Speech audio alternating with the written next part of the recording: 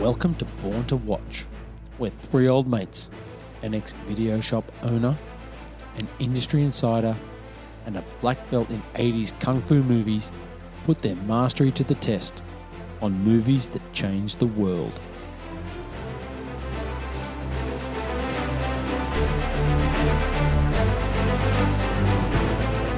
Hey there, fellow watchers. I'm Whitey, and this is another episode of Born to Watch, and an episode where we break new ground. Tonight we move out of our comfort zone and head into the romantic comedy genre. He thought she was just a pretty woman. Nothing more, nothing less. He was wrong. The 1990s smash hit Pretty Woman is our movie this week. Now let's meet the team. G-Man, sitting opposite me. How are you, mate? Good evening, Whitey. Good evening, Morgs. Happy to be back in the studio again. It's looking to do a rom-com, something different. So this is really good for us. Well, Really stretching our wings. We are. We're spreading the wings. And episode 37, it's taken 37 episodes. I'm not calling Love Actually a rom-com, because in that episode, we decided it wasn't a rom-com. It's just a Christmas movie. That's right. Anyway. Looking forward to this. It's going to be great. It should be fun. Looking forward to it. Gal giving the appalled head like he's not really into it. Anyway, here we go. Let's fake it for 90 minutes. Dan, up there on the land with his banana hat. How you going? Can we do the rank bank now? No, we won't do the rank bank now. We'll do that at the end. Let's just get it over and done with. But no, big week on the land. Heaps of kangas. I got about 50 kangas on the land today, just cutting sick. But kids back at school today. I don't know about your kids, but my kids back to school today. So it was very quiet around the land. I'll probably get called on for a daily nooner, I reckon, for the next week. So make the most of that. Yeah, so I'd prefer a hamburger, but we'll do what you can. Should we not call you between 12 o'clock and 12:03? Yeah. Just if I don't pick up the phone, you know what I'm up to. Okay, cool. Excellent. Righto. All right, well, guys, if you want to support the podcast and help the show grow, make sure you subscribe to us on all the podcast platforms or your one of choice, and share to all your friends. You can also find us on every one of the social platforms, which Gal loves just scrolling through and looking at our stuff. Facebook, Insta, TikTok, YouTube, MySpace, Yahoo Messenger. Feel free to reach out and join the community. Okay, now that is out of the way, this has been some time coming.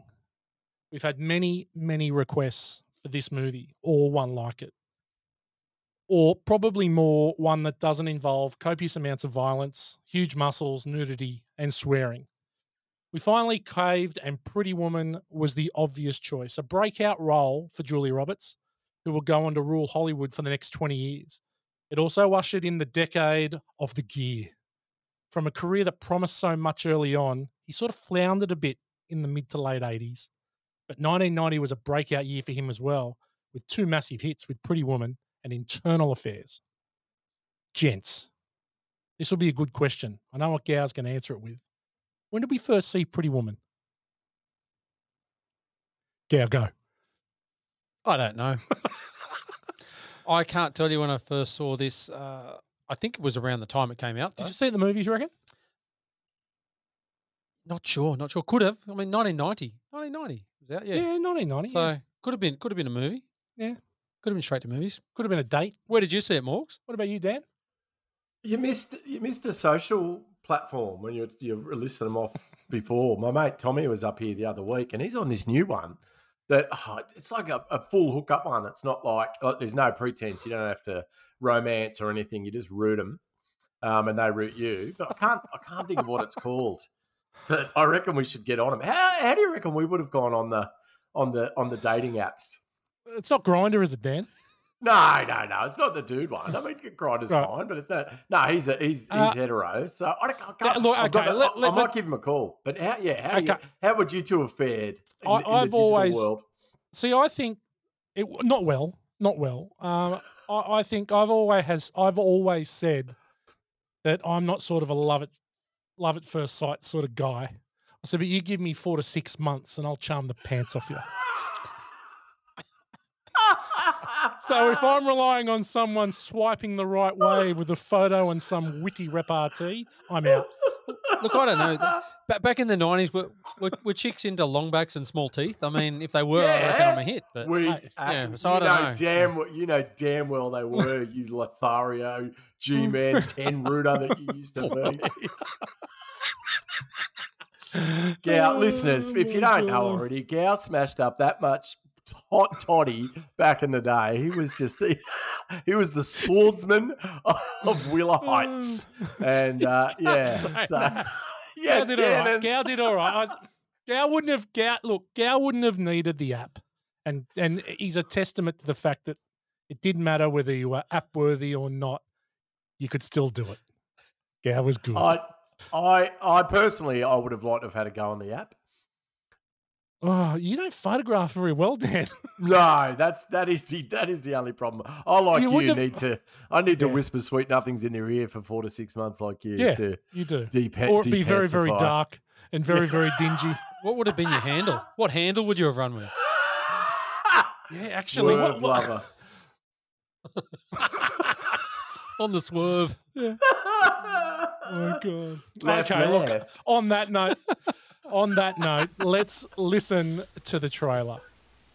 Welcome to Hollywood. Everybody comes to Hollywood, got a dream. What's your dream? When I was a little girl, I would pretend I was a princess trapped in the tower, and then this knight on a white horse would come charging up and rescue me. Could you tell me how to get to Beverly Hills? Sure. For $5. You can't charge me for directions. I can do anything I want to, baby. I am Lois. All right, okay. You have change for 20? For 20, I'll show you personally.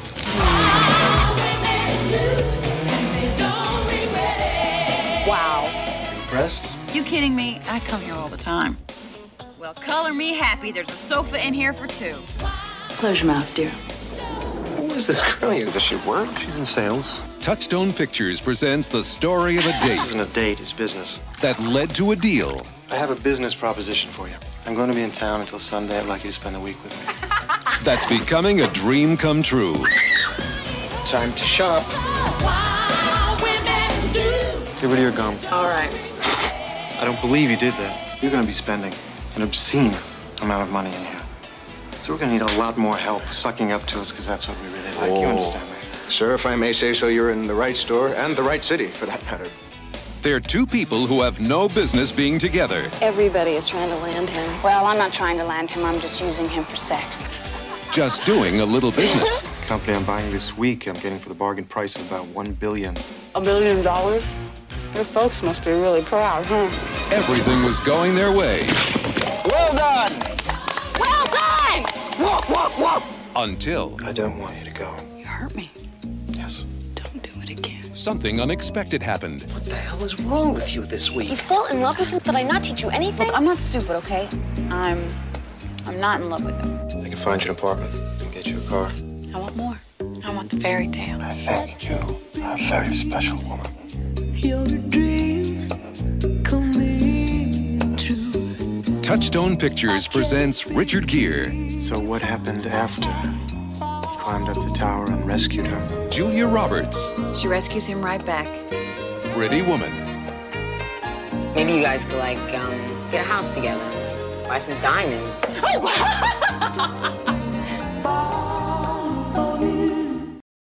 Well, another 90s trailer there, and what a soundtrack this movie has, and the trailer there really shows it off. Some absolute bangers there, but we'll get to that a little bit later on. Gow, we're going to set over and unders at 10 for this one. What do you think? Over 10, for sure. It's 32 years old, this Yeah. movie. Okay. Got to have seen it over 10. Yeah, okay. Definitely. What about you, Dan? I haven't seen it that often. I would say unders. I watched it with my wife, and she could recite it like it was a movie that we love, and knew every line and preempted every line. It was like us watching Die Hard. She was able to. So I think for a different demographic than it was revered, very and very much loved. Well, it was in 1990, and I was in junior high, dickhead. What not? 1990 was pretty special for us. The 90s were good. There's no. But no. 90s 1990, year 10, Cromer High for me and me and the G-Man. Year 9 for you. Yeah. What do you remember about 1990? 1990 was probably the first year that parties really became a thing. I reckon. Yeah, I think a Parties box really of became a thing. throwdowns. Yeah, Maybe throwdowns. sitting in the that seemed to be park, thing. sitting in Yeah. the park, watching you guys drink because I was a massive teetotaler. Oh yeah, A lot of it's like- trekking. A lot of trekking around the suburbs trying to get to these parties. A Because lot there was no other way to get around. and a lot of shitting yourself when a cop car drove past in like at 1 o'clock in the morning. No, Yeah. they're after me. Yes. Get down, get down. I lost a bottle of blue Curacao and lemonade to the police at St Matty's Farm in 1990. Yeah. when they did a drive by and I had to fling it super quick. Yeah, we had to trek across the park there and watch them pour it out. Was that when Gow was Yeah. pashing off Diane down the back of the hill? No. No, that was we were earlier. all at- That we was were- earlier.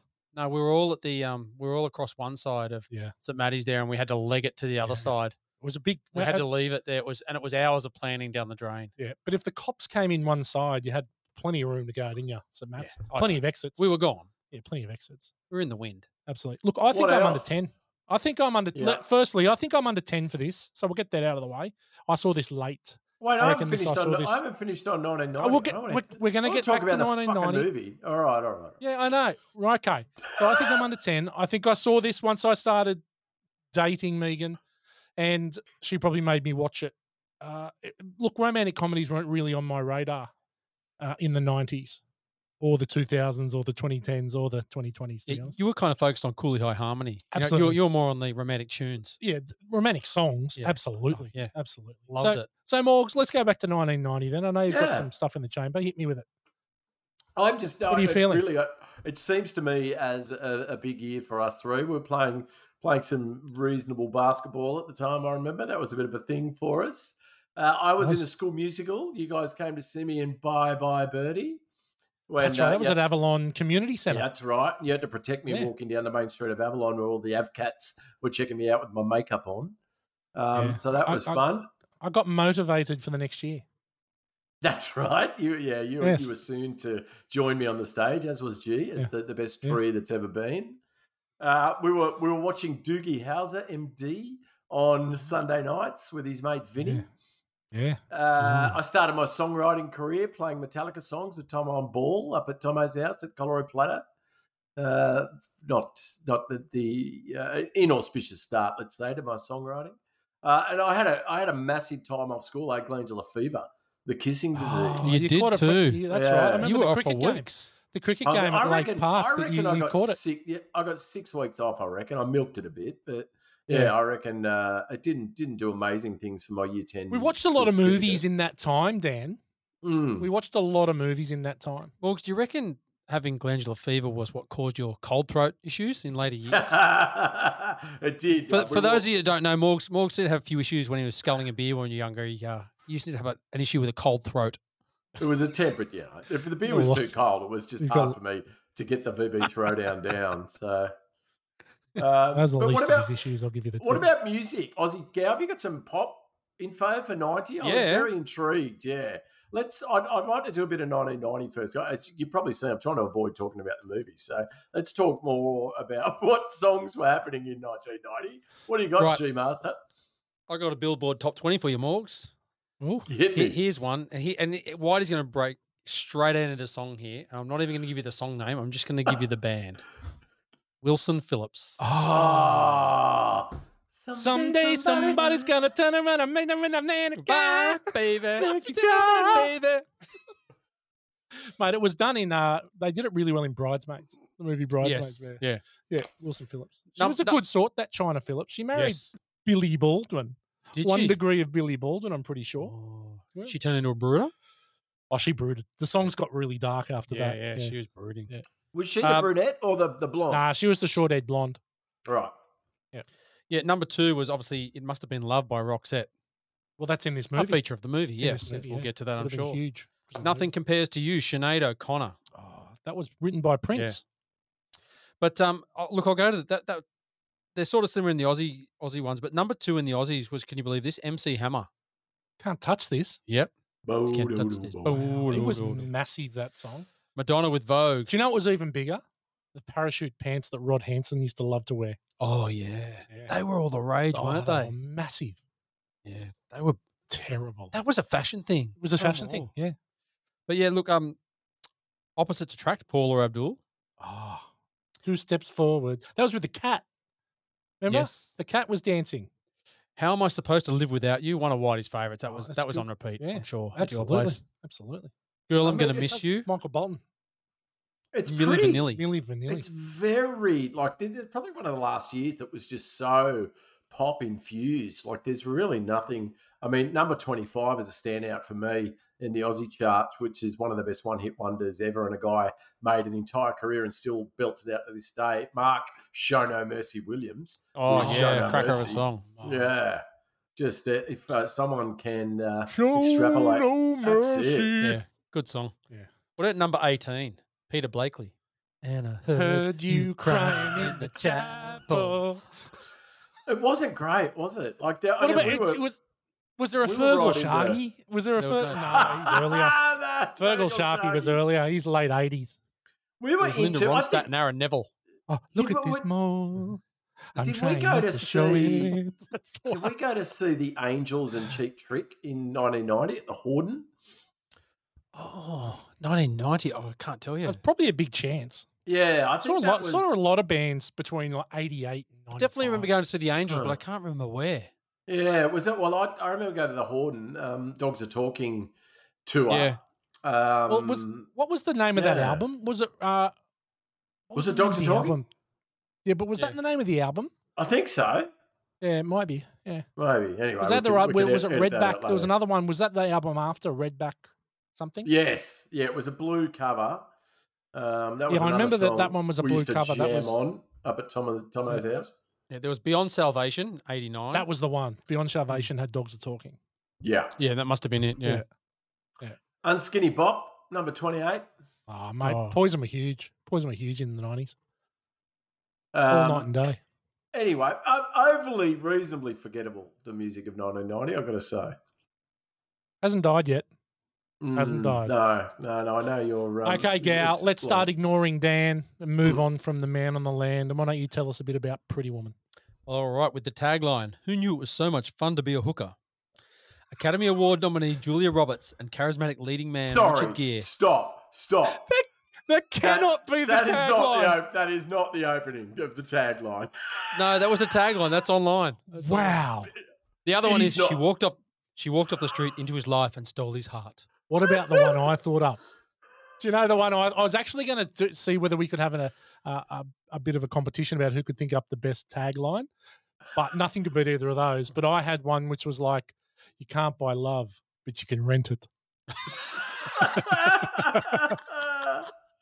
It's a bit of a strange premise for a Disney movie. So I know we'll Mate, talk seriously, more about that in the future. Yeah. I wish I had $1. I wish I had $1 for every time they say hooker in this movie, though. So, yeah. All right. Academy Award nominee Julia Roberts and charismatic leading man Richard Gere light up the screen in this Hollywood blockbuster. Roberts stars as a streetwise, down-on-her-luck working girl whose chance encounter with a handsome corporate mogul lead to an improbable love affair. Pretty Woman is a modern-day Cinderella fantasy that captured the hearts of moviegoers all over the world. Featuring a chart-topping soundtrack, Pretty Woman is the ultimate feel-good romantic comedy. I think it is. I found myself I'd forgotten so much about this movie. It's been so long since I'd seen it. But I actually found myself sort of on the edge of the seat, waiting to see what was going to happen. You know who was really feel-good? What, Jason Alexander? Philip Stuckey. Yeah. He was What a not feel-good guy. He was not feel good. He tried to feel He good. was trying to feel good. He was a grub. He's probably, and we'll get to him. We'll get to I'm him. sure we'll get to him. He could be the biggest grub we've ever spoken about on the podcast. All right, well done. Yeah, I don't mind it. The tagline's a bit rough, but the rest of it's. Sorry, can you just say the opening line again from the first tagline? Who knew it was so much fun to be a hooker? That's not true. What's online? Oh my god! My Who god, knew? that's incredible. Who knew that was so much fun? It's not all heroin and stinky beds. Wowzers. Wow. Jesus Wowzers. Christ. Okay, we'll move into a critical thinking. Okay, IMDb has this movie rated at 7.1 out of 10. And on Rotten Tomatoes, it's our first movie that isn't certified fresh for some time. It's 66% on the tomato meter and 68% the audience score. Some interesting ratings there. Got a couple reviews here, quick ones. A good one, Peter Travers from Rolling Stone in 2018. The Robert smile, full-lipped, a mile wide and gleaming, is the closest the movies have yet come to capturing sunshine. Such dazzle should not be taken lightly. I think he's in love. I think old Pete's in love. The bad one, Jonathan Rosenbaum from the Chicago Reader. He pays a $3,000 and they fall in love. Ain't Hollywood grand? Oh, funny. All right, we're going to now move into Ordinary People, where we talk about the cast and in honor of the 1980 Academy Award winning movie. But first, we've got a few other ordinary people we want to touch on. Yeah, you got a couple of people that have touched base with us this week, or someone at least? Yeah, look, I've got one back from an old mate. We talked about him a couple of weeks ago, but he got in touch. He's been busy in the US. Got old Rounders. Oh, Yeah, right. Rounders. Well, mate, you should be very proud of him. Yeah, mate, he got his award. Yeah. He got a Golden Globe. Yeah. Best supporting actor, you know, Yeah. so good on him. Good on you, Rounders. Yeah, good to see you Rounders. flourishing again. Kicking Who the ass. fuck are you talking about? Ki-hee Kwan. Gal used Yeah. to compete with him in the In the Kumatos. Old Rounders. So this shows that Dan doesn't listen to the podcast that he's an You on. weren't present for that podcast, Dan. But yeah, old Rounders, mate. He, because I gave him a bit of a touch up last time about his roundhouse kick, but he got in touch. He got in touch and said, "Hey, G, look, you guys might know that G's, it's a play. It's my nickname. It's a play on my surname, but he actually started it. He called me G. He used to call me Guile style. He said my style was a lot like Guile in." Really? Was Street your Fighter. hair? Was your hair like Yeah, Guile? it was that too, but Yeah, yeah, right. very rugged style. Yeah, definitely. coming forward style. No but, rules. No rules. Yeah, mate. So, but he coined that. He said, "Hey, G, Rounders here. Please, you could never stop my roundhouse. Stop telling your fans this. Great work on the pod. Love the data you bring." Oh, see what he did there. See what he did there? I Oh, see mate, what he's a smart bloke. He's good. He's good. As good as your defense ever was. Yeah. So, thanks, Rounders. Good on you, buddy. Yeah, Is mate. it- Well is it done. shot at the- Congratulations. Is he a shot at the Academy Award? I think he is. There's talk that he is. He's gaining some momentum. Wow. So it's okay. I've got one from a long-standing fan and a one-time guest host of the podcast, Bones. The king. Yep, just All listen- hail the just- king. All hail the king. Just listen to Goonies. Three great mates talking about movies they loved. Damo, 52, never seen it in his life. Gow twice. How pathetic. Thanks, Bones. Appreciate that. I always love it when you touch base with us. And then one other one just from Bones as well. When he got to finish the Goonies podcast, he goes, "Spot on, Whitey. 3.5. Goonies, good movie. Gow started working with the Chicago Tribune. Negative bugger." He didn't say bugger. Please. That movie got what it deserved. Punt.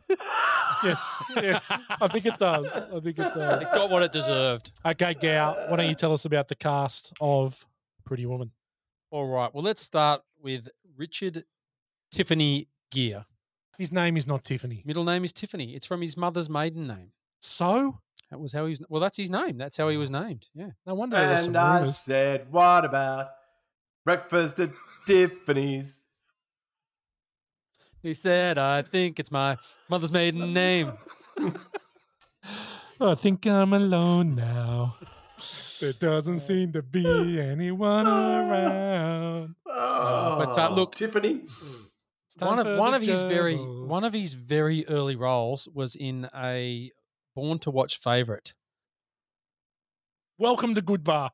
Looking for Mr. Well, Goodbar. there it is. Welcome to Good Bar. Let's just run through Mr. Goodbar again. A dedicated school teacher spends her nights cruising bars looking for abusive men with whom she can engage in progressively violent sexual encounters. We love it. Diane Keaton, Richard Gere, Tuesday Weld, Tom Berenger in his first movie, and Bill Atherton. Okay, so here's what I'm suggesting.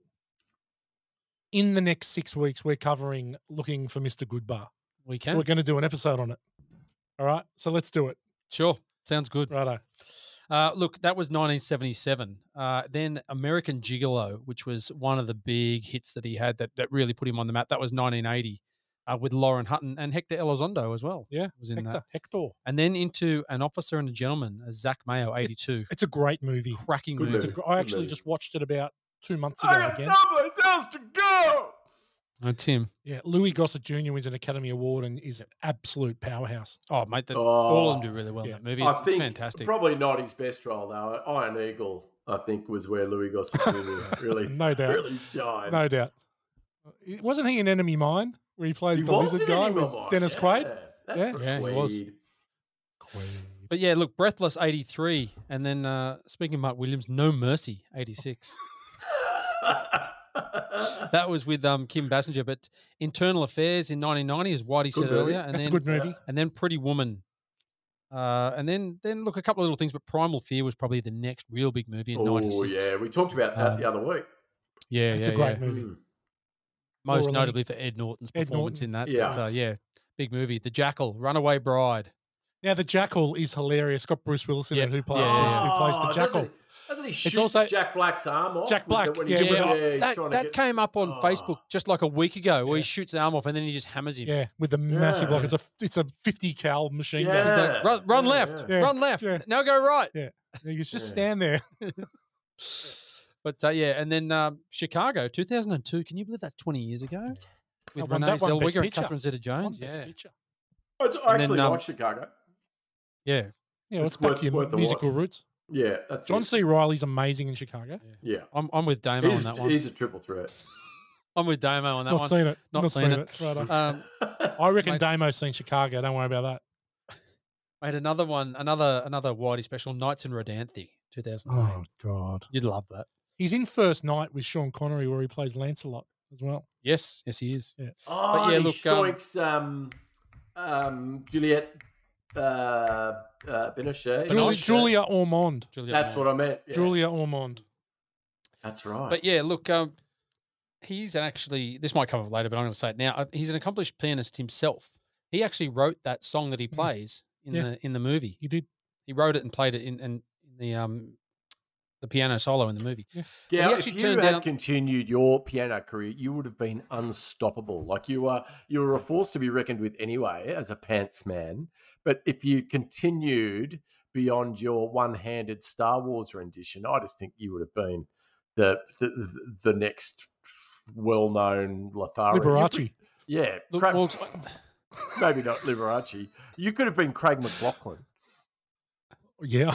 speaking of, he was in the Billboard Top 20 before too. I noticed his name. Mona. But look, Morgs, you sort of sold me short there. I did Walk of Life was one-handed. That was my first song, but I actually had two hands for Star Wars.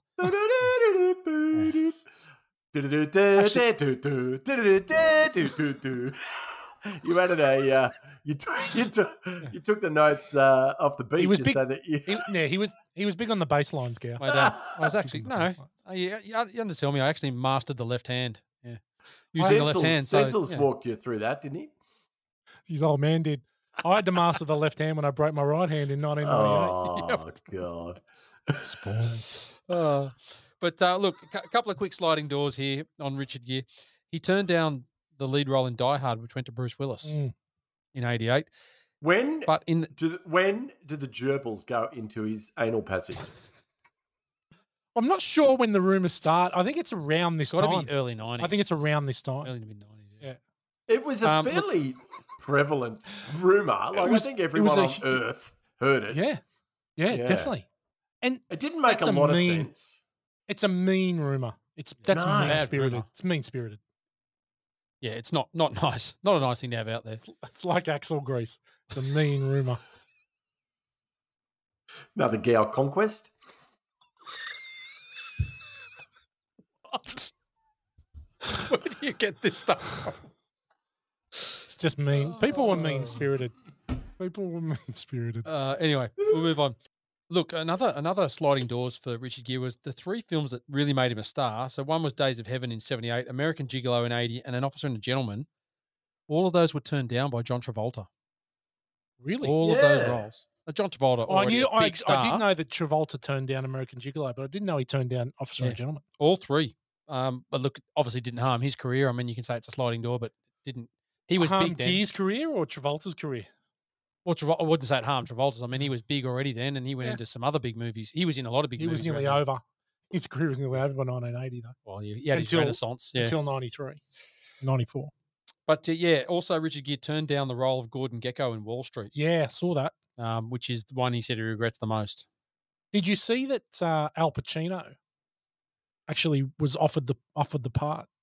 Yes. Of Ed Wood. Did you mention Al Pacino and Julia Roberts? Well, he's about 3'4". Yeah. It would have been. Plus he's much older too. He was much older too. But He would. All right, next up we have Julia Roberts.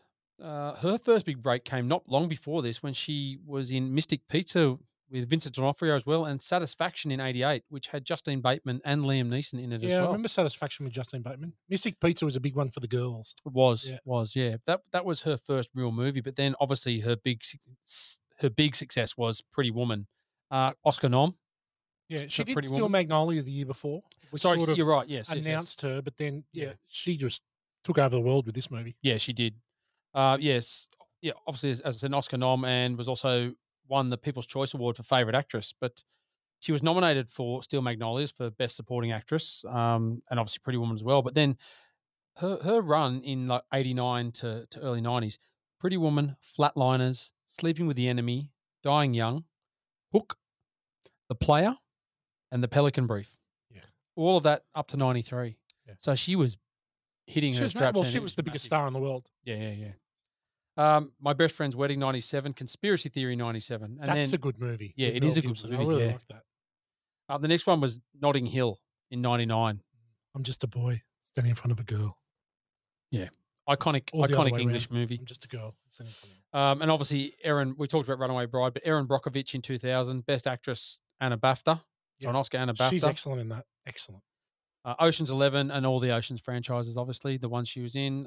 Charlie Wilson's War in 2007. Great movie. Yeah. Excellent. So good.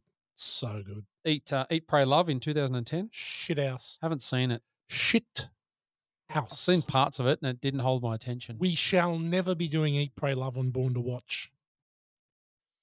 But yeah, look, most recently as in Gaslit, Martha Mitchell in Gaslit. So she's done the first season of that. She's been a little quiet for some time now. She's sort of semi-retired. Yes. Well, she had quite a hiatus and now she's back on TV. Yeah, good. As of that. But look, she turned down the lead in Shakespeare in Love in '98. That's a big turn down. Yeah. Well, certainly did well for Gwyneth. Yeah. She turned down the leading role in Sleepless in Seattle. Meg Ryan's role as well. Meg Ryan was up for this role. Pretty Woman. Yeah. There you go. But look, her films have grossed more than $2 billion at the box office as of 2007. You can tell in this movie, she is an out and out superstar. Yeah. She just lights up the screen. Yeah, she's good. Yeah. She certainly does well in this movie. Yeah. We'll move on now to another star of the show we touched on earlier, J. Scott Greenspan, also known as Jason Alexander. He's the best. Yeah. He was a couple of movies before this. He was in The Burning in 1981 and then The Mosquito Coast. That was that VD movie. Yeah. Yeah. I think it's been on the podcast before. Mosquito Coast with Harrison Ford. Mosquito Coast. It's a very small role as a clerk in that, but then obviously 1989 into Seinfeld, which is the role that's look. made him. That's what he is. It doesn't matter anything else that he does. He will always be George Costanza. Well, he'd done a lot of stage and things before that. I've only covered the movies, but that's what he'll be known as. No. Yeah. And then, so 1990 into Pretty Woman, that's Phil Stuckey. Jacob's Ladder 1990, Coneheads 93. And then he's done a whole heap of voice work. Obviously, he's got the voice that he was in Duckman. He was Duckman in the cartoons. Oh, really? Yeah, did that for 3 years, 71 episodes, and then into Shallow Hal in 2001. He's really funny in Shallow Hal. He's got the vestigial tail. So here's a little nugget for you. He's the only one of the 4 actors on Seinfeld that was not to win an Emmy for their work on the show. He's the only one. Really? Yeah, and I think he's the best. The show doesn't work without George. Yeah. There's no doubt. Oh, he's unreal. That's surprising. Even Jerry won one. Yep, Jerry won one. He was nominated 7 times. Yeah. Jerry was the worst. Well, Jerry was the worst. Yeah. But yes, look, 7 times he was nominated, didn't get the gong. Oh, that's He's really just unbelievable. playing Larry David. Yeah. Well, yeah. He's essentially just playing Larry So there was a David. story behind that. I don't know if you heard that. You might have had that for later on. No. He got the script and he was talking to Larry David and he's like, I can't have this part. We can't have this. Who'd react to this? Who'd have this situation? Who'd react to that situation like that? And Larry David goes, I've been in that situation. And that's exactly how I reacted. And then he was like, oh, okay. Okay, I can do Sorry, it. Larry. Look, next up, Hector Elizondo. Yeah, love a bit of Hector. What a jobber. Heaps of early jobbing. Absolute jobbing. Like early on, All in the Family, Maud. And then there's Maud. There's what a Maud. show. He's good in Columbo. Yeah, Columbo. Kojak. He's really good. excellent in this movie. I've got Very him for later on. He's understated. excellent. Yeah, not doesn't overplay his hand. It's good. Yep. But American Gigolo, The Flamingo Kid, Leviathan, Frankie and Johnny in 91, Beverly Hills Cop 3. Terrible. Yeah, that's terrible. But look, the recurring role he had and the one that everyone knows him for is Chicago Hope as Dr. Philip Waters. So he was the 141 episodes, the only one to be in every episode of Chicago Hope. Wow. And won Best Supporting Actor in 97 for that. He's good. But most recently in Last Man Standing, up to 2021, 194 episodes of the sitcom. Okay. Yeah. Turned down the role of Arturo in Sliders because it was being filmed in Canada, and then obviously got the role of in Pretty Woman. Al Pacino turned down that role as well. Yeah. So can't see Al Pacino in any of the roles. No, I can't. Yeah. But look, funny story here. Disney told Gary Marshall there was no money in the budget to get Hector Elizondo on there, so Gary Marshall paid out of his own pocket. Yeah. And got him on. So then in the end, they relented and repaid him. And then look, after that, we've got Ralph Bellamy. Obviously, he'd done a lot of stuff over the career. He passed away the year after this movie was made at the age of 87. So most people remember him from Trading Places as Randolph Duke, and then Coming to America, and then obviously in Pretty Woman. Yep. And the only other one is Laura San Giacomo. So everyone would know her from Just Shoot Me as Maya Gallo. Yep. But she was also in Sex, Lies and Videotape. That was her first movie. That was her first movie, yeah, with James Spader. That's a Morgs. That's Soderbergh, isn't it, Morgs? Yeah, I'd love a bit of Sex, Lies and Videotape. Yeah, I hated it. But look, here's one. She played the part of Crazy Cora in 1990 in Quigley Down Under. Oh, 1 Degree. There you go, Damo. Oh, my God. Just for you. I can't see her in the Outback. No. She also played Nadine in the TV miniseries The Stand. The Far Did she? Superior. The good one. Yeah. The Far Superior I was 1990s. so fucked off when they brought out that. Very absolute disappointing. Dog's Breakfast, the recent one. I mean, it's just, they fucked it so bad. Very disappointing. All right, Gal, what about the box office and the budget? All right, box office. Domestic was $178.5 million and international $254 for a total of $432.5 million. Wow. Budget of $14 million. Oh, wowzers. So it smashed it. And they on the opening weekend, they made 11.2. They almost made their money back in the first weekend. Unbelievable. Yeah, crazy. But look, we look at other 1990 movies. Obviously, Dances with Wolves was the biggest one.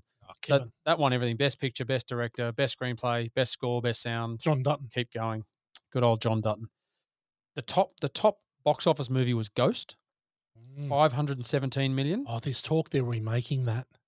I've heard that. And there's some fuckwit going to play the Patrick Swayze part. I'll have to think about that. I'll come back to that. Okay. Yeah.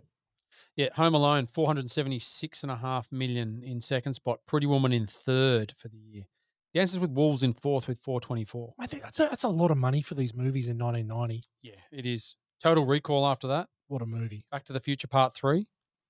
But look, you know who the best actor was that year? 1990? Yeah. Well, it wasn't Kay Costner.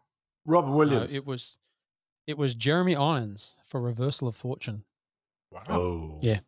Funny, isn't it? I don't know that movie. Don't know at all. Robin Williams didn't win his Academy Award until Good Will Hunting. That's right. That's right.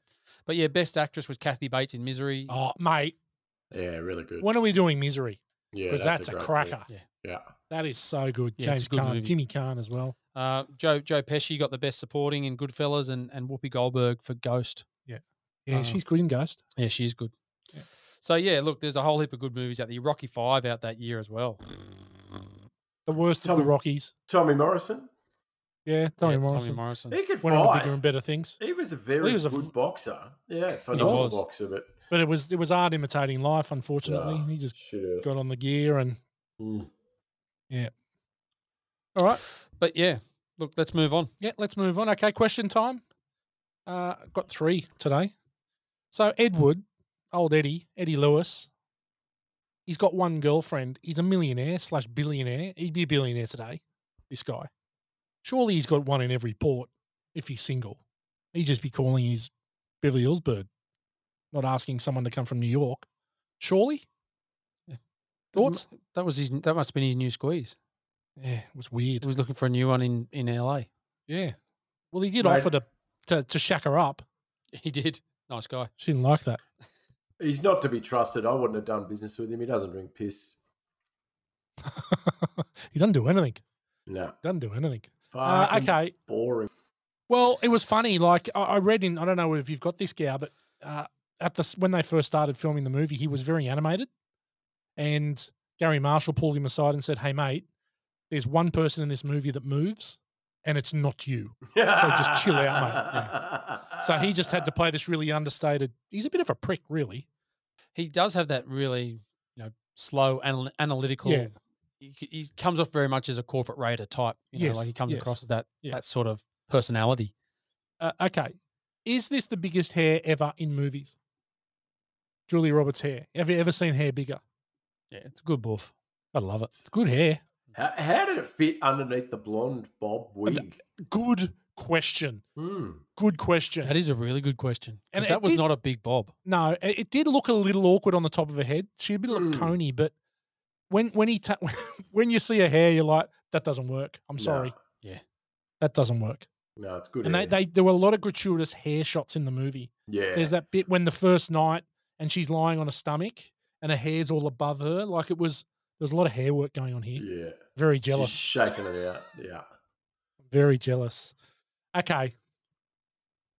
Is the soundtrack better than the movie? Yes. Soundtrack's pretty good. Mate, I'm going to read them. Natalie Cole, Wild Women Do. David Bowie. Wild women do. Yeah. Don't regret it. David Bowie, The Fame, the 90s version. Fame. But David Bowie, what a fucking loss he is. The more you realise how talented that guy was. Just incredible. Fuck, man. Incredible musician. The fact that he actually stopped like being himself and turned himself into a character who he then killed off. Yeah. Mate, the guy's just a freak. Absolute freak of nature. Mate, did some of his best work with Mick Jagger. Have you seen the film clip? Girls Just Want to Have Fun. Do yourselves a favour. Girls just want to have fun or dancing in the street? Dancing in the streets. Sorry, Dancing in the Streets. Yeah. No, it's bad. One of the great film clips. Yeah. I've actually seen a version where they take the music away. Oh, God. And it is hilarious. Them dancing with no music. Bad. Didn't he also perform Fellatio on Mick Jagger? Yeah, they were more than just mates. I'll give you the tip. That's the rumour. He gave him the tip. He gave him the tip, that's for sure. Now, I think, and this is a big call, but probably the best song on the soundtrack, Go West, King of Wishful Thinking. Oh. They start the movie with it. And it's an absolute banger. As soon as I heard it come on, I thought of you, mate. And then I thought of Jimmy Fallon and Paul Rudd. Jimmy Fallon and Paul Rudd. I got that later on. Yeah. I got that later on. Fantastic. But you've got Roxette, Must Have Been Love. You've got Robert Palmer. You've got Roxette Peter were Cetera. massive. Oh, Peter Cetera. Roxette were massive. huge. Massive. For 5 years, they were the biggest band on the planet. We're gonna get set for success. Dress for success. Dress for success. Something mate. I'll get the words slightly. Your words are better. But there's Peter Cetera. What song is it? Because Peter Cetera is like Go West to me. They're very similar. Yeah. So Peter Cetera was from Chicago. No, I know, but I know Tonight it's very clear. But he's got a song. I've got no idea what song it is. But you got obviously Roy Orbison. Yeah. With Pretty Woman, which was his sort of comeback. Really came back into pop culture.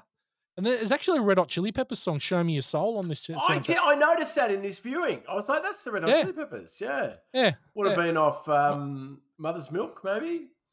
Freaky Styling, one of those albums. Yeah. Yeah. One of them. But I'm going to throw it out there and say it's neck and neck for if the soundtrack's better than the movie. It's That's not a good fucking neck and soundtrack. neck. That's a The soundtrack's really awesome. good soundtrack. Yeah. But you know what though, like mid to late 80s, early 90s, the soundtracks were incredible. Like Cocktail, the movie Cocktail has an unbelievable soundtrack. Jamaica. Don't forget that Tom Jones was in this movie too. Was he? Isn't the song? Isn't that the one she sings in the bath? No, yeah, that's Prince. Yeah, it is. Yeah, for sure. Yeah. Oh no, it's Prince. No, it's not. It's the Prince version. It's Prince. Yes, Yeah, yes, it's the yes. Prince version. Yeah. Okay. Now we'll move into the categories.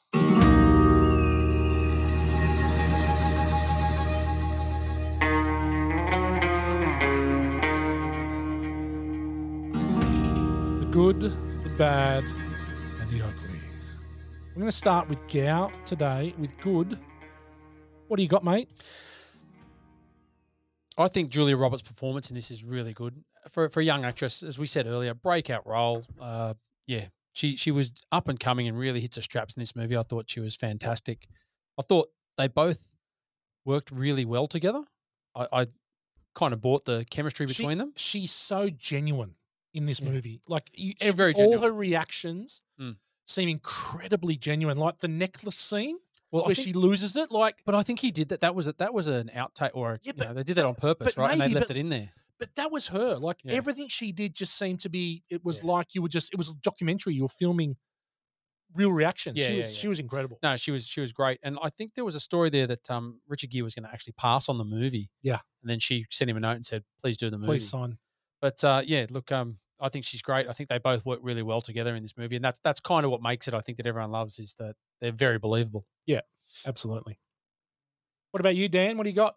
Yeah, same. I had star turn by Julia Roberts. I mean, it's a pretty suspect role that could have been handled poorly by someone without her gravitas. Like, yeah, she's just a movie star ready to be unleashed. And kudos to the producers as well for whilst the budget wasn't massive, they put a lot of faith in Richard Gere coming off some absolute stinkers and being pretty much stone cold as far as his career at the time. And then Julia Roberts was not an unknown, but certainly hadn't carried a movie herself. But yeah, she just goes kaboom. Yeah, she's by far the best bit about this movie. Yeah, there's no doubt. She's incredible. Like, you're mesmerized by her performance. She's that good.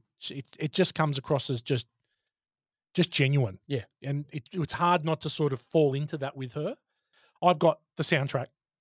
No, there you The go. soundtrack is out now, good, but I think the only thing that beats the soundtrack is the Jimmy Fallon and Paul Rudd takeoff of wishful thinking. People go look it up. No, don't look it up. It's in the show notes. Oh, it's I in have the a sh- link. Don't look it up. Go to the show notes. Go to the show notes. There's a link there. Click on that.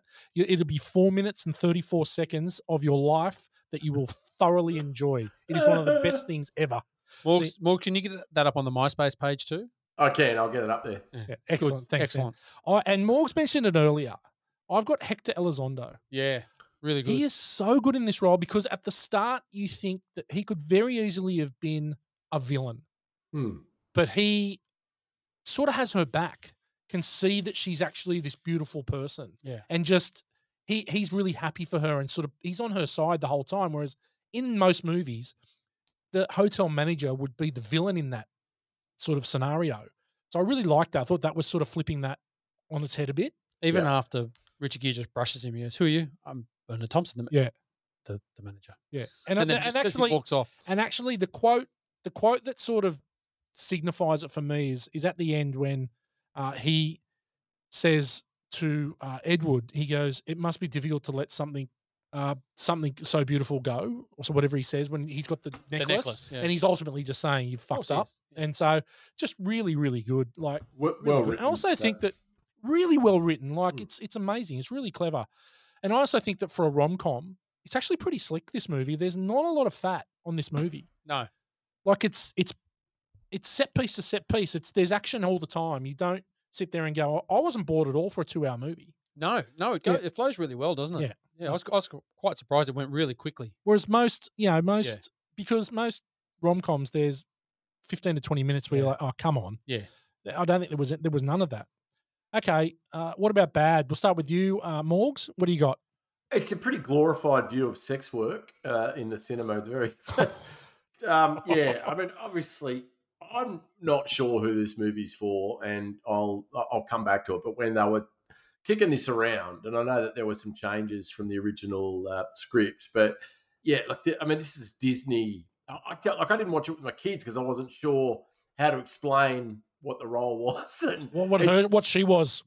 Yeah, like, and fair enough. I mean, sex workers have been portrayed in cinema and probably a little bit more gritty and realistic. Like if you think of Leaving Las Vegas, Requiem for a Dream, Taxi Driver, Midnight Cowboy. I mean, there's definitely a far less glamorous take. You've gone to the other end of the spectrum. I have, but I don't think there's anything in between. Like this is obviously you're right. No, that's an excellent very, point. very, very far fetched. So it's not 1 minute of her story rings true at all, but it's enjoyable as a love story. But if you are willing to forego reality and think that this is a plausible scenario, so yeah. And the other one was Jason Alexander's assault in the hotel room. That I'd forgotten all about that. That's how long I haven't seen it for. And that was. I mean, I just can't see that in a movie these days, especially a Disney movie these days. It's just not. Yeah, it was pretty bad. Oh, it was awful. I've got that in Ugly. Yeah. But I've got Jason Alexander in Bad as well. I had him for my Bad. Yeah, because and just the polo scene as well, where he figures out that she's a. Well, he gets told. He gets told she's a hook, so he's straight over to her. Straight over there. And I'm like, mate, he's your mate. Yeah. Like, wait. And your wife's just there too, and he's just gone straight over. And his wife was Amy Asbeck. She's a good sword. But he's obviously making that point. But look, the thing, I had him for my Bad because that is the worst character in the movie. Yeah. But the fact that Jason Alexander can go from being such a lovable rascal like crazy lunatic in Seinfeld and then go to this, it just shows how good an actor he is. Like, because he's so believable. He's so believable. He's so bad. He just wants to cut them down. He wants the money. He wants, like, he gives it to her. Like he just plays that role really well. Well, he's just so used to taking what he wants because he's been able to because of Richard Gere, right? Because of Ed Wood, right? So he just thinks, well, I want it. I'm just going to take it. Yeah. Like it's like a business. It's like a company. That's how he views it straight away. Yeah. I found Richard Gere might have been a little too aloof, like just a little too. I don't know. I found him at the start. He obviously melts as the movie goes on, and you sort of find out why. But he's a bit too tortured for no reason. Like there's no reason for you to be so miserable. But it's sort of just saying that money isn't everything, I guess. But well, I think it's because he said in the movie his dad died the month before, so he's obviously looking for companionship or something because he doesn't just pick her up off the street, right? He takes her to the hotel and wants her to hang around for the week, so he's got someone, I guess, for sure to hang around with. Yeah, he's a bit aloof when he comes to the movie, but he's got a few one-liners. He's a bit cold in the middle there. A couple of his one-liners are like cutting. Yeah, he's cold. He's a pure businessman. Yeah. Look, if there was any doubt that this is a Cinderella story, the ending, which is as corny as can be, the prince rides in on his white stallion and the trumpets are playing the opera as he saves the princess from the window. It was just, I found that to be a little corny. Oh, it was very, but I guess it harks back to the story when she said, the fairy tale. She had that fairy tale when she was a kid. So that's, I get that. But it ties in, but it is very corny. It's like, mate, come on. And he has to make his way up the fire escape. Yeah, it's like, she's what's the one from Tangled? Rapunzel. Yes. Okay, what about Ugly? You got anything for Ugly? For me, we've covered it. I mean, that's the Ugly is that whole scene. Yeah, the penthouse scene is hard to watch. Yeah, so I think we all agreed that that's the Ugly bit. All right, well, that was pretty quick, and good segue here as we move into Morgs's quick fire. Yes, fellow F-wits, really quick for quick fire. This is where we go through a couple of categories and quickly provide our thoughts. We start off with a scene from the movie a la That's Not a Knife in Crocodile Dundee that maybe has passed over into popular culture. Gents, my wife quoted the shit. I could quote the entire movie verbatim, so I'm probably not the right one to answer this. But did you guys, was there anything you picked up that you think carries on to this day that has come? I think that there's some movies that you know what they are from maybe one scene, and I think the necklace scene is the thing that I remember the most from this movie, where that as well, and her hair, like just her hair, like that. They're the two things I think that have probably I think the scene where she loses control of the snail when she flicks the snail that's and he funny. catches it, That's and funny. she goes slippery little suckers. Yeah. I think that has sort of borne on a lot. You hear a lot of people saying that. Yeah. Saying that. Yeah. That little saying over time. I think used to be said I a lot think it more. was a rite of passage for all young women to watch this movie. Whereas, as Morg said earlier, that we're watching and quoting Die Hard, they're quoting Pretty Woman. Mm-hmm. Yeah. What's next, mate? Good one. Hey, Derek Spreckensy Dick from Step Brothers for the biggest douchebag character in the film. I mean, Jason Alexander is the standout. Anyone else that really No, steps well, up to the plate? you could actually rename the category to Philip Stuckey. Yeah. The Philip Stuckey Award. He is completely evil. You really could. So, yeah. He's it's, shit. Yeah, but as you said, just a brilliant turn by Jason Alexander because not his normal fare, and I thought he was excellent in the part. So, so I've renamed this last one after our Caddyshack episode. Instead of Jennifer Jason Leigh in backdraft, it will from here now be called the entire cast of Caddyshack for the actors that think they're in a different movie to everyone else. So, is there anyone in this movie that you felt was probably but didn't really get the memo? I don't think so. I think everyone played their role quite well. Yep. I think Ralph Bellamy's nephew, grandson. He's a bit of a dick. He's a little bit of a dick, but not really needed. I mean, didn't add that much. He went to the dinner. It was got the only shits and really walked out. he was. There wasn't really much in it, but he was a one sort of act set up for when she talks to him at the polo match. I reckon that's the only reason he was in the film, so that they could have that scene and Richard Gere could get a bit jealous. But yeah, I agree. I think it was everyone was singing from the same hymn sheet in this particular film. So none of the Caddyshack excesses. Ripley running for a particularly poor show of athletic prowess, a la Ripley Sigourney Weaver in Aliens. I had Richard Gere's punch on Jason Alexander at the end. It was fairly Hollywood, and his little mitts looked a bit sore at the end, but nothing really else that I've got one. I got one, but it's a behind the scenes. I got his effort trying to get up the fire escape at the end. Terrible. Like, I know you got a fear of heights, mate, but come on, you're on the first level. Yeah, you're backed against the wall. Yeah. I've got the snail catching waiter. Apparently, that took multiple takes for him to catch the snail. And Gary Marshall was throwing the snail at him, and he just kept dropping it and going, "Happens all the time." Well, you can't catch it, mate, so it doesn't happen all the time. Oh, nice. Robots entries again from the magnificent Aliens film for a scene in a director's cut that you'd like to have seen in this movie to give us a bit more background. I thought maybe a little bit about the pimp or whoever the fuck Carlos was that they talked about. I didn't get a good sense of what they were fearful of or what the challenge was for. Well, there's Vivian. no reason for her to. Well, there is. Obviously, she's a hooker, but there's no sense of urgency for her to get out. No, she You know seemed what I mean? quite Like, fine. She it's seemed just reasonably like, happy. well- She was making freight. Yeah, She's a smart girl. Yeah, I didn't. there She's was not probably- kissing lips. No, Like she's got her rules. Yeah. I think that's a good one. Yep. And But again, I don't think it's required. No, The absolutely. movie's- No, it's just The movie again, still flows great without it. You've just got to suspend your disbelief at that particular Yes. setup. But no, I agree. I'm not. Well, look, Vivian and Sally Ann Huckstep have a different thought process on the adult, entertainment world. That's it. Kid was stealing her cash. Kid was stealing all the cash off her best mate. Yeah. Yeah. Need to go to the dentist. She needed all the money for the dentist. She was out with Carlos. She was partying with Carlos. She was on the bags. She was on the bags with Carlos. She was writing kick-ass credit songs. That does help. Finally, last one. Whitey's Brad Pitt for the actor in the movie that you would have liked to have a bit of DBL with. What if we take Julia Roberts out of contention? Anyone else that springs to mind? Jason Alexander's wife's a good sort. Amy Yazbek. She's a nice looking lady, but Richard Gere's a good looking rooster. He's adventurous. He's a handsome. And he's cat. adventurous. Yeah. He's adventurous. All right. He's down for anything. So I think good choice. That's it. Quick fire. Well played. Nice. We're just rolling through. Whitey, you got to hit us with your 1 degree. We didn't get to 1 degree. Yeah, we're going to do 1 degree. It's Oh, coming. oh, It's okay. coming. It's Righto. coming. We'll do it after. We'll do it now then, Gow. Now that you're very edgy with 1 degree. Now, 1 degree of Kurt Russell.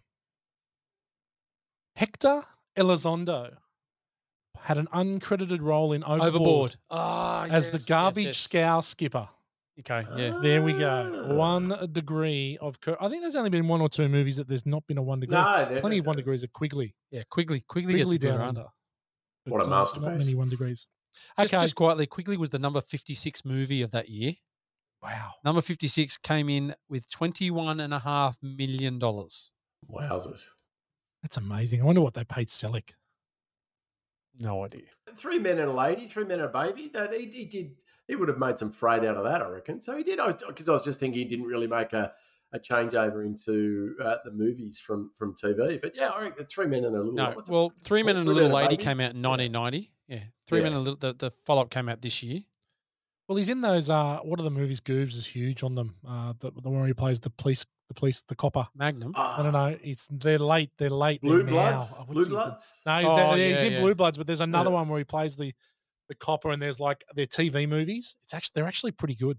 He wears this big sort of hat, cap, and drinks a cappuccino for the whole movie. Yeah, I'll think about it. That'll come to me as well. Right. Okay. What is that? Listen to this, and we'll start with G because this is his favourite segment. What do you got, mate? I'll tell you what, we've probably covered most. Oh no, sorry. Listen to this. Yeah, we covered most of them, but we covered Richard Gere playing the piano. Another good one here is the opera that Richard Gere takes Julia Roberts to is called La Traviata, and it is actually about a prostitute who falls in love with a wealthy man. There you go. Clever. He knew what he was doing. He did. And he said to her, you know, you'll get it, you'll understand it. Yeah. So that was the other one I had, apart from the other ones we've already talked about. Yeah. So what about in the bathtub scene where she's singing? They had to put so much bubble in the bath that it actually took the dye out of her hair. Yeah. And they had to re-dye her hair that night for filming the next day. Yeah. So funny. So the necklace it was actually a $250,000 necklace that there was actually an armed guard on the set that followed her around. $250K in 1990. Yeah, it's a lot of money. It's a lot of money. Whack. Yeah. How old do you reckon Richard Gere was in this movie? Morgs? I know. I know you do. 45. How old do you reckon he is? 45? I don't know. How old do you reckon she is? How old do you reckon she is? I know. 20, that too. 25? Okay. Well, Close, he was Morgs. 40 and she was 22. Ooh. So it's an 18-year difference. It's a bit creepy, Yeah. to be honest. It is. Obviously, they're not playing Yeah, those they're roles, not. but it is a big difference. Yeah. It's almost double her age. Yeah. So what about the joke that the crew played on Julia Roberts in that Prince scene where she went underneath the water and she was singing and the whole cast and crew left and she came up and there was no one left in front of her, not even the cameraman. How good. They'd already got the shot, so they just moved on. Yeah. Funny. Nice. Yeah.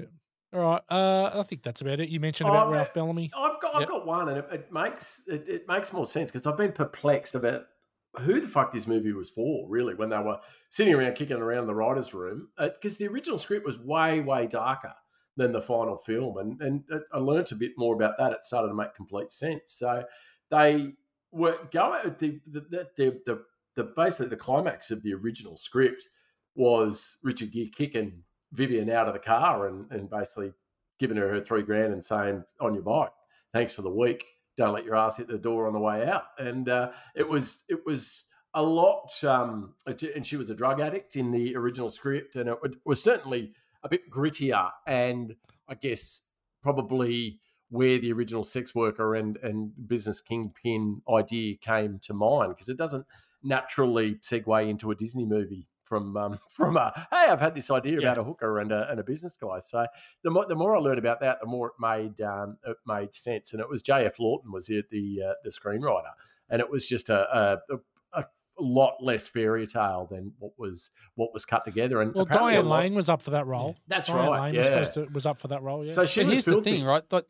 Sorry, but Disney have turned this into a rom-com and made hundreds of millions of dollars out of it. So someone there is really smart and going, you know, well, that's really dark. Absolutely. Let's turn it into this, and we're going to make a mozza. Yeah. Absolutely. It was still a big leap of faith. I think that the source material was definitely strange for a Disney movie. But yeah, absolutely, you're right. Yeah, kudos to the whoever the suits were. They've absolutely crushed it.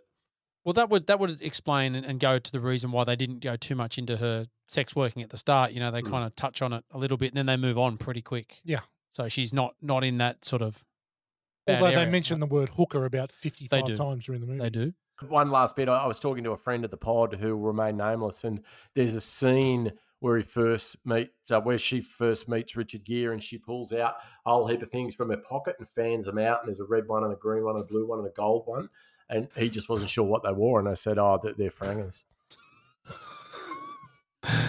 Funny.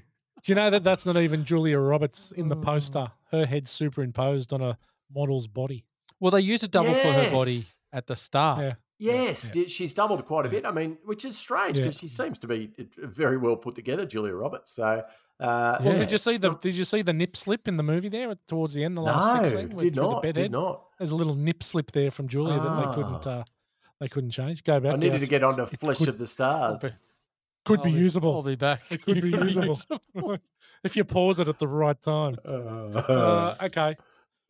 That's listen to this. We've done 1 degree. Now we'll move into the quotables. Now there's not, I'd say, a heap of quotes, but I've got a couple. Dan probably doesn't have any. I did. I was amazed. I sat there with Sam all night, and she could literally recite the whole thing. So I had quite a few chuckles. There was some good writing in it, but no, nothing that really jumped out at me. Yeah. What about you, Gal?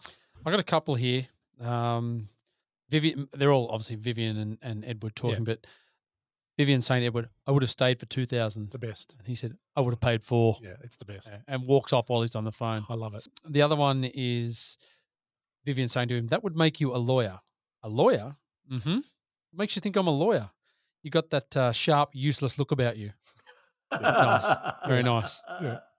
I got what about when Vivian's down in the bar and Eddie turns up. She goes, you're late. And he goes, you're stunning. And she goes, you're forgiven. Smooth, Eddie, smooth. I got one where Vivian is talking to Bridget when Hector sent her on to Bridget to give her all the clothes. She's walking up and she goes, Bridge, he's not really my uncle. They never are, dear. What about how bitchy those moles were in the dress shop? Yeah, they were horrible. Horrible. What about, can I call you Eddie? Not if you expect me to answer. Yeah. Another thing, I reckon Richard Gere looks a little bit like Mark Morgan. I reckon he's got some Mark Morgan qualities about him. Just I think it's trying the to hair. The flowing do. Yeah, with the flowing pepper do. Similar hair. Yeah. Similar hair. I agree. I can see that. All right, excellent. All right, anything else there? We moving on?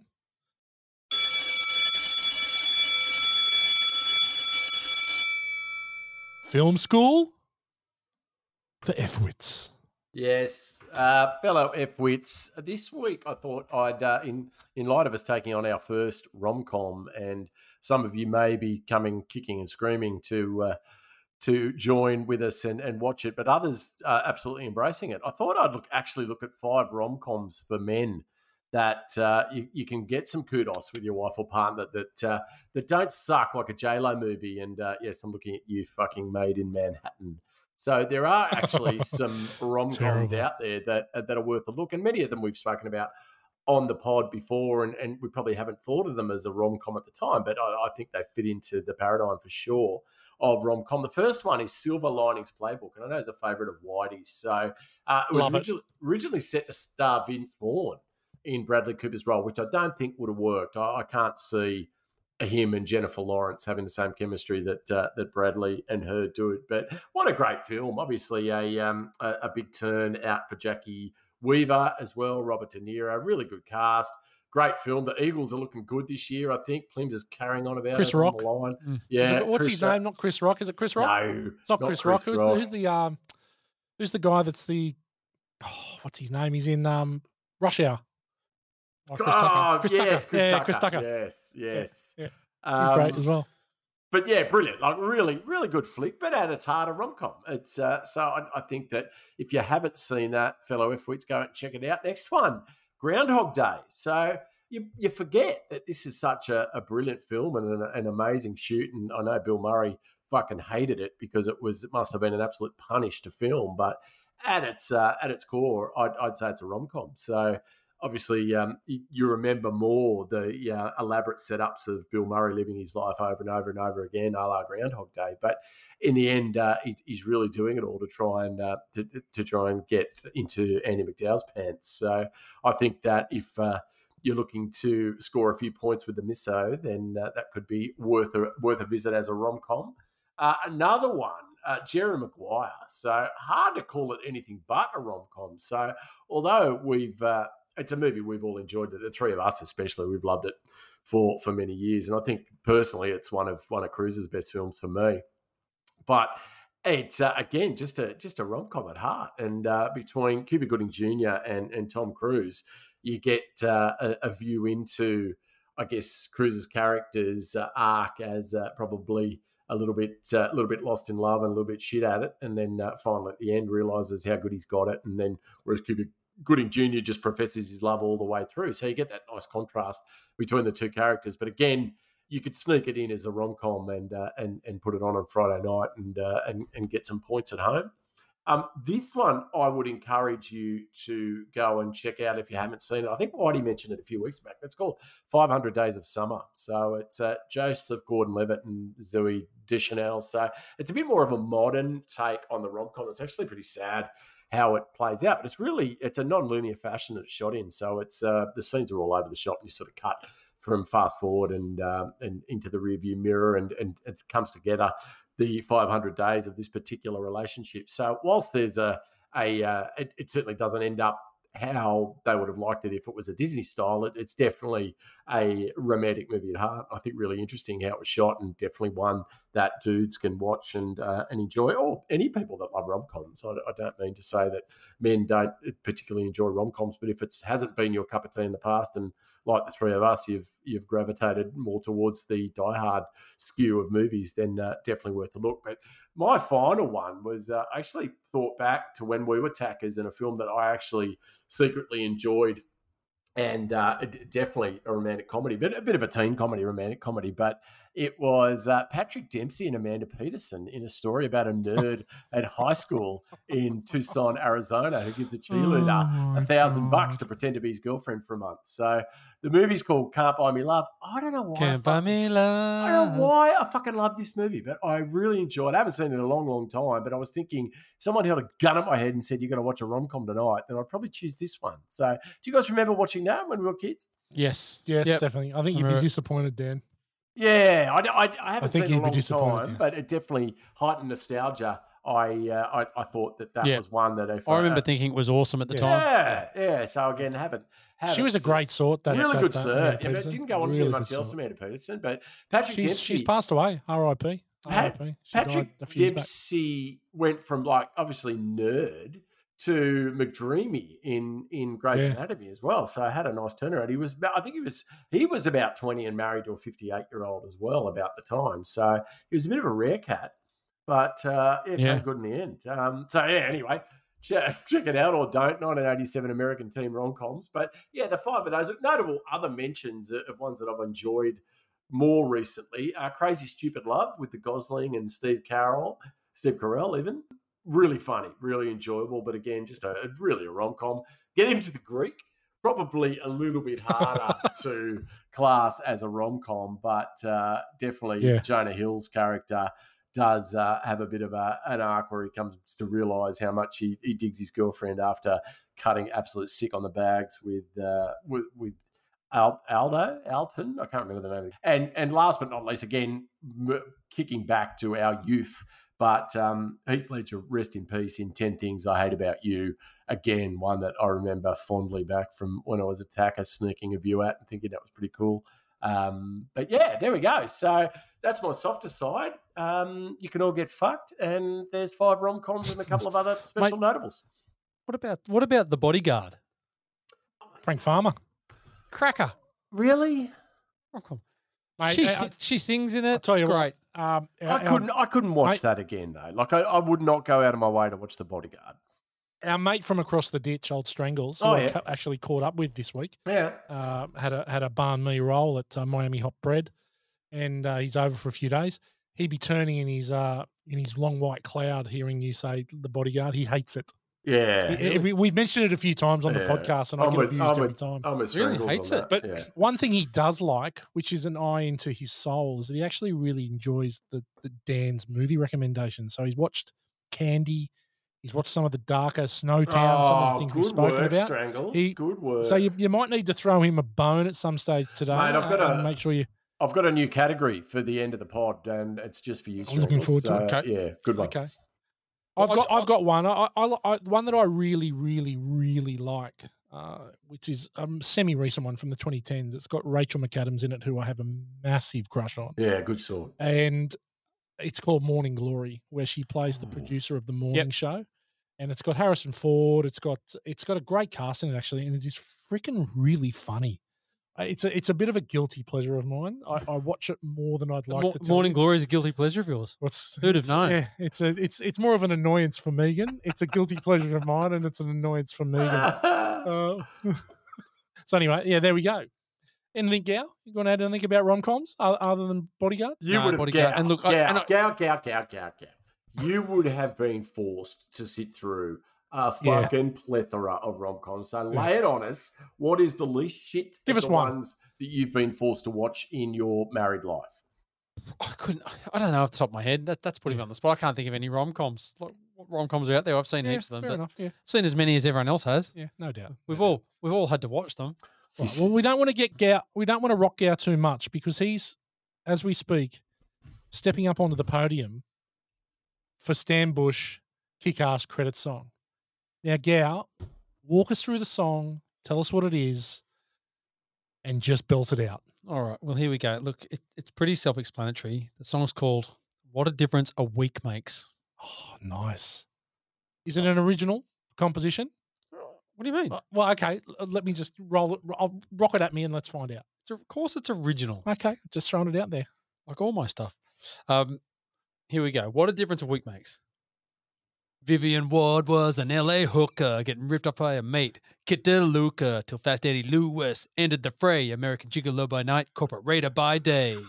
It's $3,000 for the week. She made it quite clear, dropping jaws everywhere in the Beverly, Wiltshire. But Rodeo Drive treats her just like a John Doe, except for the best mate. It's Hector Elizondo.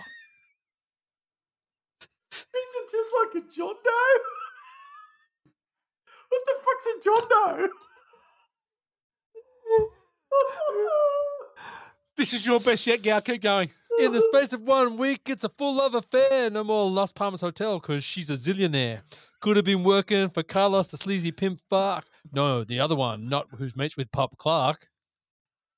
What a difference a week makes. No longer a pro. The sleazy Phil Stuckey cracking on at the polo. What a difference a week makes. The full fairy tale. No longer on the clock. No longer for sale. What a difference a week makes. Oh my God. No wonder. No longer on the clock. No longer for sale. Oh. Gow, that's your masterpiece. What's a John Doe? I'm going to go further. A John Doe, like a dead person. They treat it like a John John Doe. Doe. John Doe, right. It was the phrasing that fucked us. Now, I'm going to say that between the two of you, I think we have the perfect combination. I think, Gow, you're Bernie fucking Taupin and Whitey is Elton John. And I think you could just you could make a living doing these things. That was an incredible rendition. The same melody you use every time, which I love. But well done. Well done. Absolutely. That actually was a bit original, that one. That was more original. Yeah. I could have gone into Vivian Ward was an LA hooker getting ripped up by a mate. Kit DeLuca. Till Fast Eddie Lewis ended the fray. Yeah, that I'm sorry. That's your masterpiece. Yeah, well I done. keep saying that every week. You are upping the game. Again, and after I that, question the amount of time put into that. I don't think it was quite. I actually reckon that was short. Morgs, I promise you. Yeah. I wrote the first verse and the second half of the second verse. So the first half of the second verse in about 10 minutes. Well done. Yeah, and then I didn't have a hook. And then I spent about 20 minutes flicking it around, 20, 25 minutes because I didn't have a hook. And then I was like, what a difference a week makes. And I was like, oh, then the rest of it came out after that. Yeah, but well done. It wasn't that long, I promise you. Well done. Well done. It wasn't 10 minutes. Well done. Okay, so we've gone from the star of the podcast now, and we're going to slide into the star of the show. We're going to start with you up on the land, Dan. Who's your star of the show? It was in our good. I think we all agree. This is Julia Roberts' movie. This is what makes her. This is what the producers in Hollywood saw and went on to make $2 billion off her name and in her films. So yeah, a star is born. A Hollywood movie star is born in this movie, and she is by far the biggest thing about this. Yeah, I can't disagree. She's my star of the show. It's pretty easy. I really liked Hector Elizondo, though. I thought same. For such a small role, I think he made a huge impact in the movie. He's class act. But this is, as you said, an out-and-out star turn from Julia Roberts, and it is obvious that she's going to just take the world by storm. As she does in the next 3 or 4 years. So, yeah, I agree with that. We talked about it earlier. We can't go past that. Yeah. All right, well done. Now, I was actually super surprised at how much I enjoyed watching Pretty Woman. I guess it's a bit different watching something that you haven't watched 40 or 50 times to watching something that is still relatively new, and I was left guessing. I'd forgotten half the movie, so I actually really enjoyed it, to be honest. And I guess that takes us into the rank bank. And I've got a few. I've got a new segment before the rank bank. It's called "If You Like This." If you like this, what else to watch? So I think that so every week we should go right. If you dug this, these are other films that you should check out. The only problem is fuck knows why you'd watch this, what else you'd be into. So maybe let's start this segment next week. But in the meantime, it's got nothing to do with Pretty Woman. But Strangles, go and watch Requiem for a Dream if you haven't, because this is you'll only do it once, and we all had to do it. We all had to sit through it. But it's another depiction of sex work that probably isn't as Disney-fied as this one, but it's an incredible film anyway. So Jared Leto, one of the Wayans, and Jennifer Connelly in just an incredible against type role that you'll watch it once, but you'll leave the cinema, leave your big screen thinking, fucking hell, what has you tipped me into? But just an incredible film in its own right. You can watch that, Strangles, if you want. I wouldn't. But anyway, it's a one watch maybe. So let's move into the rank bank. I've got a few things to throw up. I'd love some feedback as usual. I've got Cinderella Stories. I've got Boring Billionaires. I've got Mouth Kisses. I've got Rapey Lawyers, and I've got Thigh High FMBs. Anything to add? I like them all. There was a cocktail at the Tanuki Bar, rest in peace, which I think could have done well. It was called Double Rubber, No Kissing. Okay. Gal, anything? No, I'm happy. You choose. Well, let's go Thigh High FMBs. Yeah, I think that's for the amazing boots that she wears at the start of the movie. So let's move into the score. So, Dan, how many Thigh High FMBs are you going to give Pretty Woman? I was just confused watching this movie. It was massive. It made heaps of freight. Chicks absolutely love it. I didn't hate the experience, but it was just weird. I just didn't understand how it became a thing, how everyone, it was like a Men in Black type arrangement where we were all hit with the glow stick. And everyone was just the Borg mentality and went, oh, yeah, this is sick. Like, it's just fucking weird. So two Thigh High FMBs out of 5 for me, just because it confuses me. And whilst enjoyable, I will be Marie Kondoing it for sure. Bye-bye. Thank you for the good times. Fair enough. You go Caddyshack a higher rating, Morgs. Harsh. It's harsh, but good. All right. What about you, G-Man? Look, apart from Morgs' comments, it's a watchable movie. I watched it again, as we talked about earlier. It was fun to watch again. I haven't seen it for quite a while, but the time didn't sort of drag in the movie. I wasn't looking at my phone to see how long I had to go. I'm going to give it 3 Thigh High FMBs. Yeah, okay. Well, that's really good, Gow, because I'm actually giving this 3 Thigh High FMBs as well. And my reason is that I actually really enjoyed it, and I think it's better than an average movie. So if 2.5 is average, it's better than an average movie. I was actually considering giving it 3.25, but I think it's probably a 3, which actually I'm also, could it be better for me for The Goonies? Maybe. I actually was surprised how much I enjoyed this. But Gow, let me just hit the button here and we'll get this changed so you can tell us. It's got to be where dead this last. sits Surely that's dead in the last. rank bank. It's not going to No, be it's high. not. It's not going to be. It's not dead last. Have a look now and tell me where Pretty Woman ranks on the rank bank. All right, out of the 35 movies that we have done, this has come in at number 32.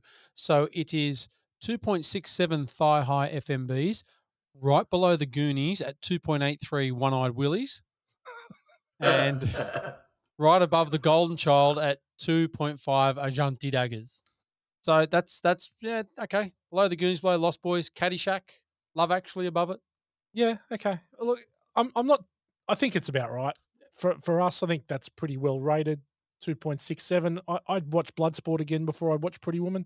I'd watch Pretty Woman before I watch The Golden Child again, though. That's for sure. And The Roadhouse still is holding last place, and they have announced during the week. Yeah, it's a thing. That the Jake Gyllenhaal and Conor McGregor movie is a go ahead. It's a thing. That'll be interesting. It has been greenlit. They've started publicity shots. It's going to be heinous. Okay, so what are we watching? Been a big week. Gow, you've been watching anything special you'd like to tip into the people? No, haven't. Oh, you're fucking shit. Every week. What do you do with yourself? Every week you're like, no. What? What do you do? I was just trying to think. I was trying to think what I watched this week. We've been watching in my house. Oh, sorry. Did I interrupt your rant? I just want to know what you do with yourself. We've been watching Brooklyn Nine-Nine. I'll get it out Great sooner. show. or later. We've been watching Brooklyn Nine-Nine a fair bit this week. We're watching a lot of reruns of that. That was the fucking question. The question was, what have you been watching? Yeah, and I said, I'm just trying to think. No, And then you I got said, your no, rant. nothing. No, it's been a big week. I'm busy. Didn't say any of those things, Morgs.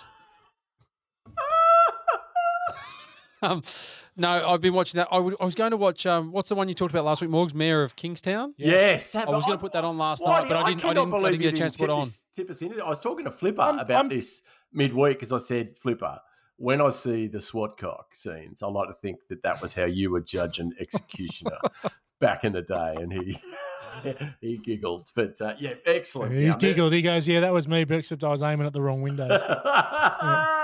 Mayor of Kingstown is excellent, Gow. I agree. Yeah. It's very good. Yeah, I want to get onto that this week. All right. What about you, Dan? Yeah, Mayor of Kingstown. I think the second episode of season 2 must be about to drop, so I'll check that out. Last of Us, second episode as well. Haven't seen that yet, but ready to get it out. I'm watching that tonight. I've been trying out something new again in the name of Marital Harmony. I had to pick up a series that my wife and I could enjoy, that we could actually sit down and enjoy a series. So we've been trying Yellow Jackets. Did you guys ever watch that? Yeah, it's got Juliette Lewis in it, right? It has Juliette Lewis and Christina Ricci and Melanie Linsky. Sort of like is it a sci-fi thing? Is it like a futuristic? No, it's a soccer team from the 90s, girls' high school soccer team that crash a plane in the woods and don't get found for 18 months. And then it's flash forward to their lives in the present day, and there's something's going on when they're there. So we don't know a lot. Yeah. They've eaten each other. That's what's implied, but we haven't seen that yet. But it's it's fine. I'm enjoying it, and it got rated pretty well. But a problem I have, and it's something we've discussed many times, is it's just the American producers that build these series for Showtime Network or HBO, and they just do too many episodes. It's too fucking slow. There's too much padding. They just need to get those brilliant UK producers that'll do 6 absolute ball-tearing episodes rather than 12 or 13 middling episodes that just take you forever to get to where you need to be. So that would be my only complaint. But it's okay. I'll reserve my go and watch it fellow F-wits at this stage, but I'm definitely checking it out to see if I can get grabbed. Yeah, absolutely. And there's one other. One before I go. Did you ever watch 000? Yes. That was, because it just popped up the other day, and I thought, I think I've seen that. And then I turned it on. I was like, I have seen that. But F-wits, if you have not seen that, check it out. It's about a depiction of the global drug trade and all the touch points of it as it gets transported across the globe. And it's a really interesting cast and just a fucking good production and worth a look. So go and check that out. It is unreal, that show, isn't it? Yeah, really good. I remember watching that. I was hooked into that show. Yeah, awesome. Very good. Okay, I finished season 3 of Yellowstone last night, so I'll probably crack on, which is a very good cliffhanger. Massive shootout. this is stuff going on. This is the one I was telling you about. The next episode you're about. Yeah. to So take on is looking awesome. forward to season 4, episode 1, which we'll probably crack on tonight. But also want to watch episode 2 of The Last of Us, which has been amazing. I don't know if I've spoken, but I ended up finishing Andor, which is the Star Wars one about Cassian Yeah, what do you Andor. think? It's got a good rap. Excellent. Yeah, Excellent. got a good. Really good. Yeah. I found it difficult at the start. The first 3 or 4 episodes are a little slow, but it definitely picks up. And the last 3 episodes are standout. They're really good.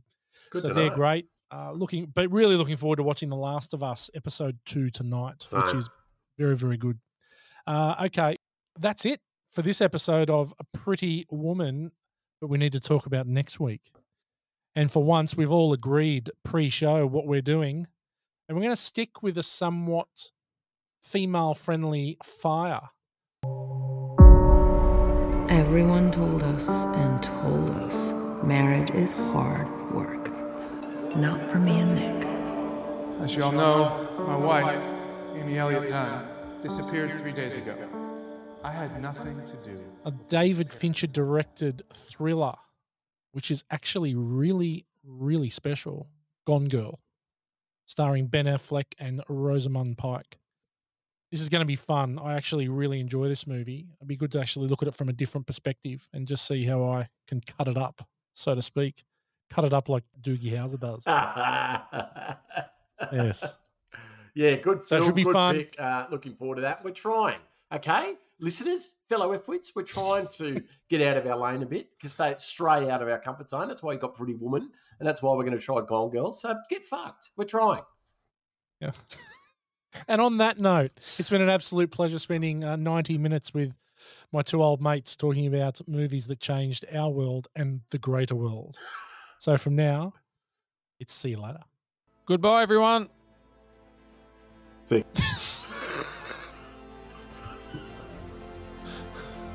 That'll be cut out. Thank you for listening to this episode of Born to Watch.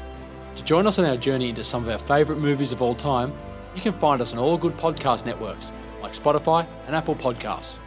If you like what you hear, give us a 5-star review and share with your friends.